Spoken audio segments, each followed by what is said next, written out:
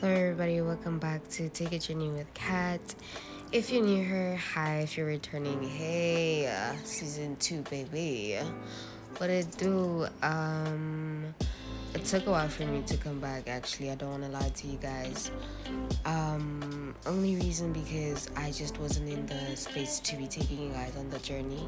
But I felt like I'm not really doing the journey like justice if I'm not bringing you guys along each and every step of it, or at least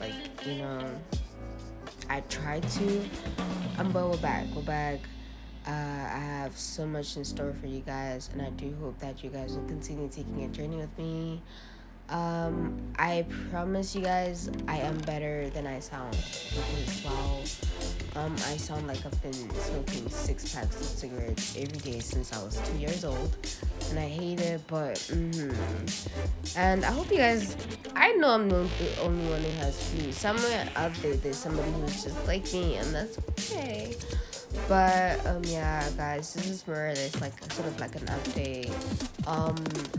Nothing's been happening. If you guys are wondering, just vibes, just stress, and just Bible reading. And that's just pretty much it. I hope everybody's good, and I'll see you.